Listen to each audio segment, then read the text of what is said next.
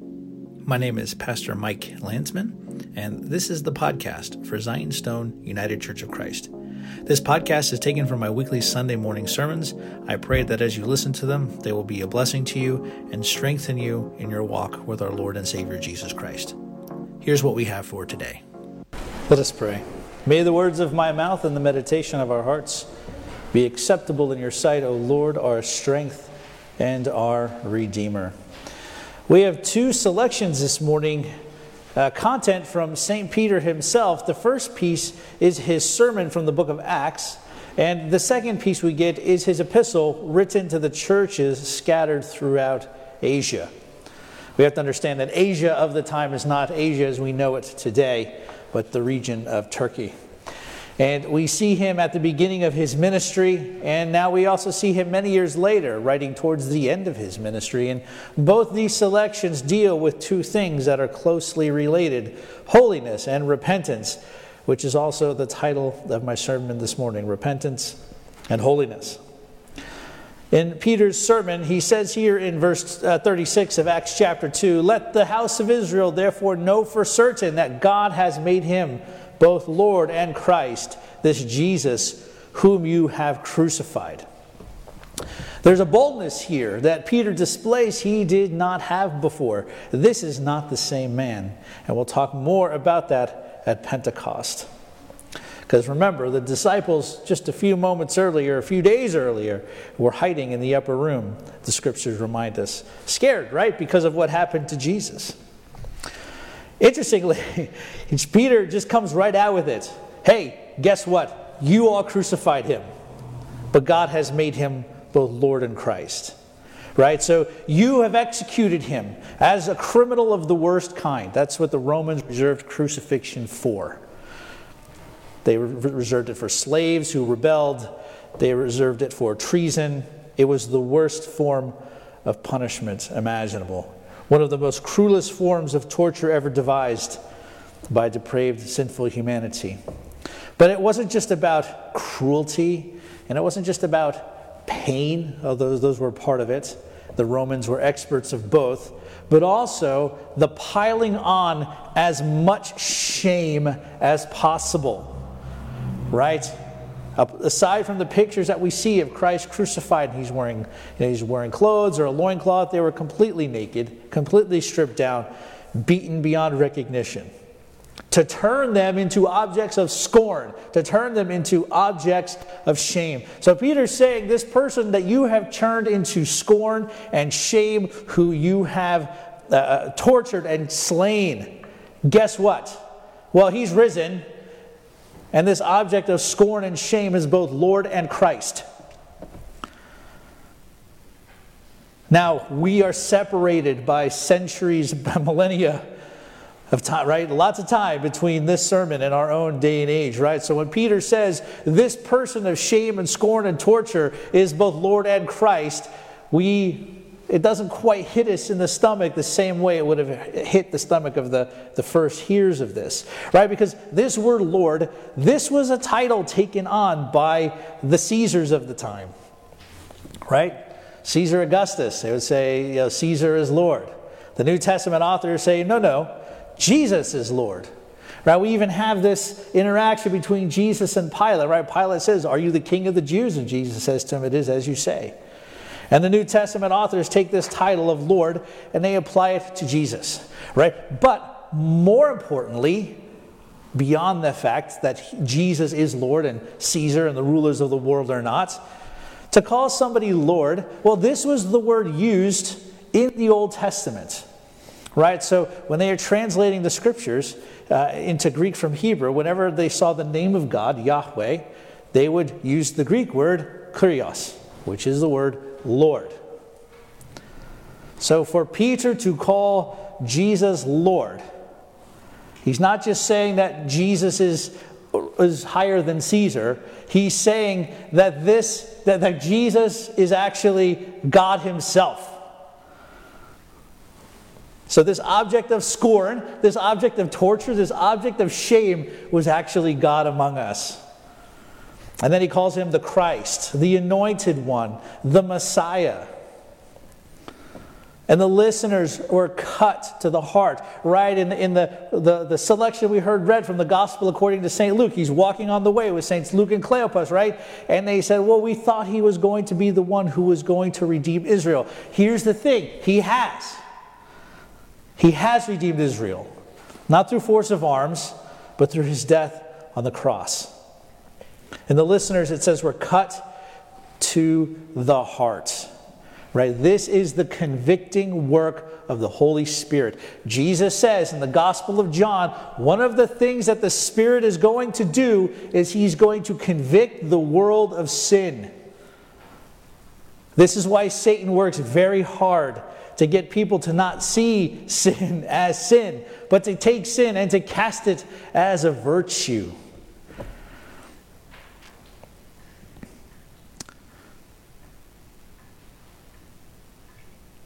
This breaks through to them, and they don't know what to do.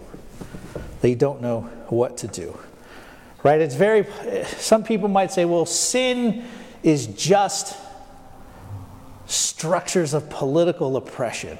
That's what sin really is. These other biblical notions of sin, these notions are antiquated, and we understand there was another time where they were patriarchal and oppressive.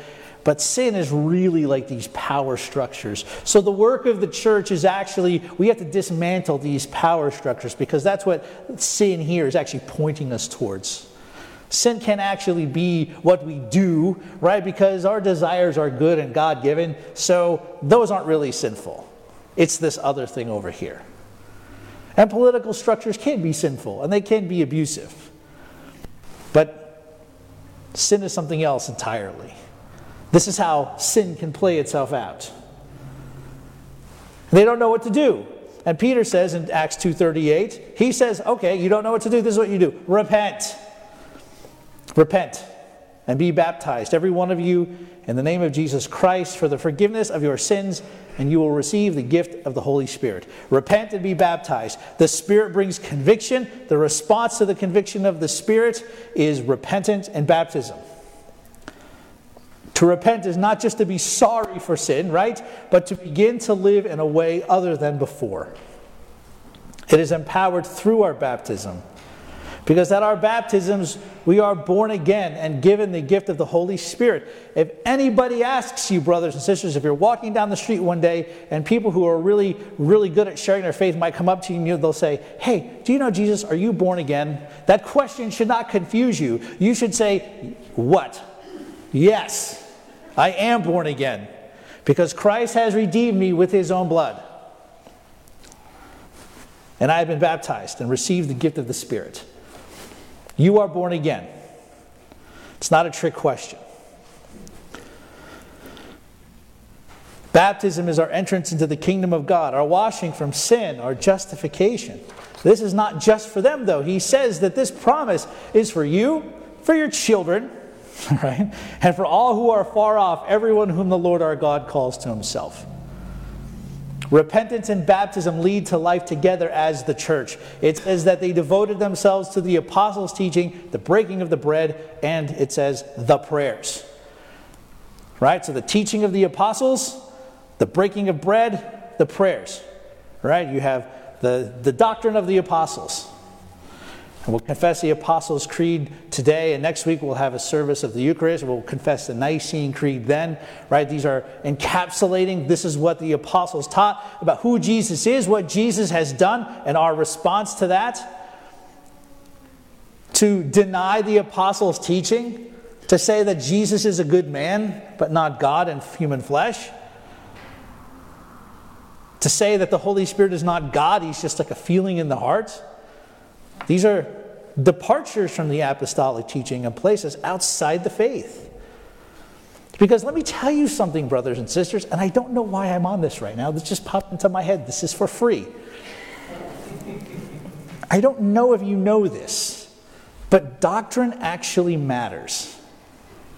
We live in a time where people will say, well, it doesn't really matter what you believe, just believe in something. Like doctrine and dogma, those things are dry.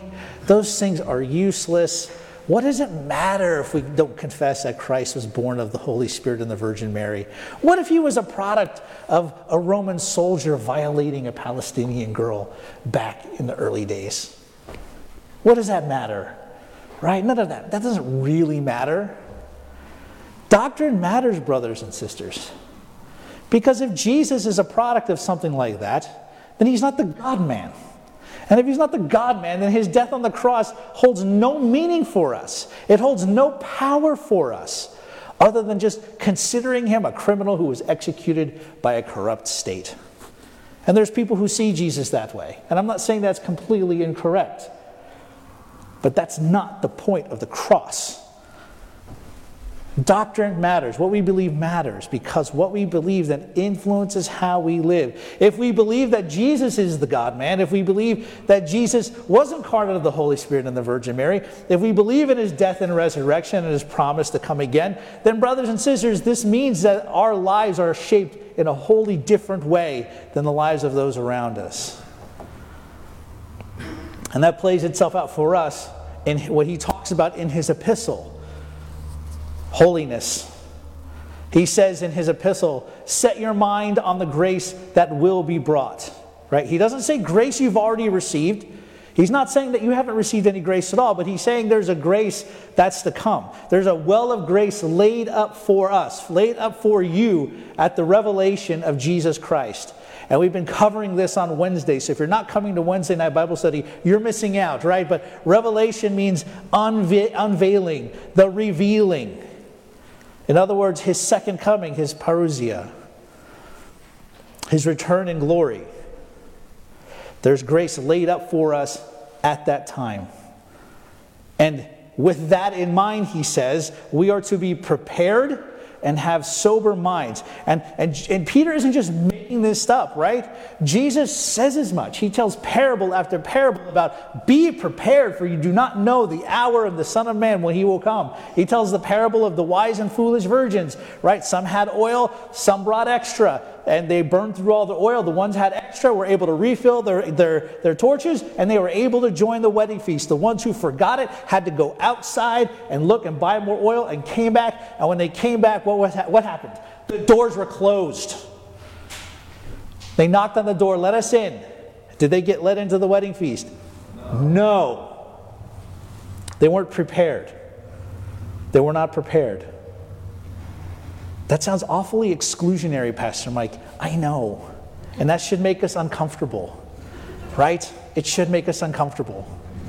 Because as inclusive as the gospel is, it's also, in a way, a little bit exclusive too. I preached a sermon on that like 3 years ago. Go on our podcast website and you can look that up. We are to be prepared and have sober minds. Because he says the passions of your former ignorance are still there. The passions of your former ignorance haven't gone away because Christ has not yet been revealed. We will be completely free of our former ignorance. We will be completely free of our passions until the unveiling of Jesus in his glory.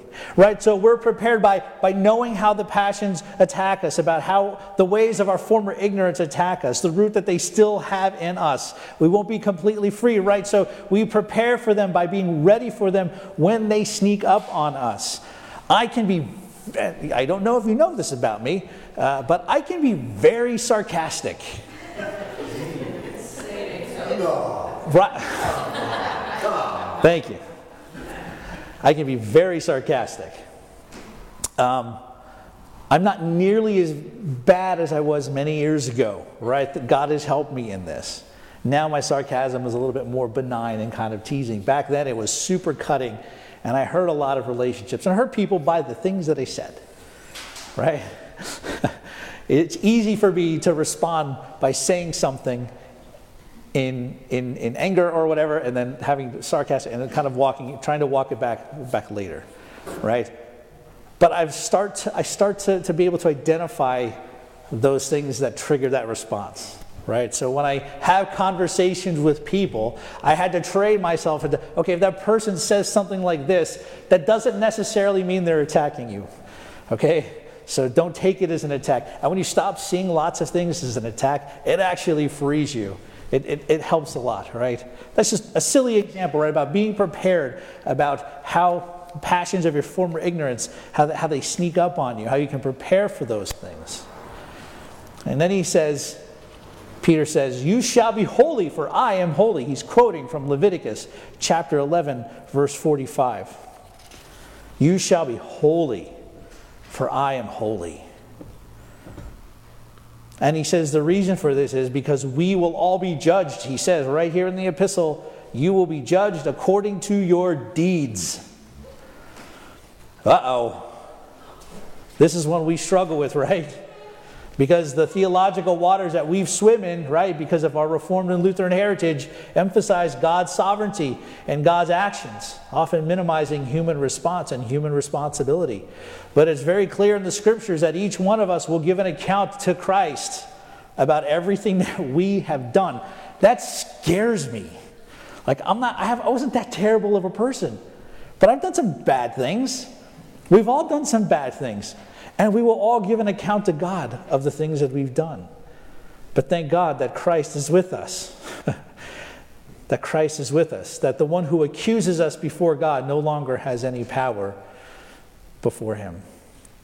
Christ has ransomed us with his blood. To ransom means to buy back. To buy back. Often used in the context of purchasing somebody from enslavement. Christ has ransomed us. He has shed his blood, which has caused us to be purchased back from sin and death. And Christ's resurrection then is to aid their hope and their faith, their faithfulness in God, and our hope and our faith and our faithfulness and hope in God. And then he concludes to love one another out of purified hearts, repentance and holiness. And brothers and sisters, we live in a culture where forgiveness is often impossible. We live in a culture where repentance is not even something we'd consider when caught in wrongdoing.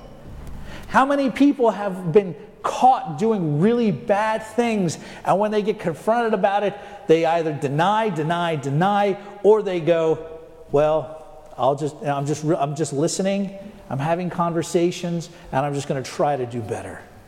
I'm going to try to do better. That wasn't right. I'm going to try to do better.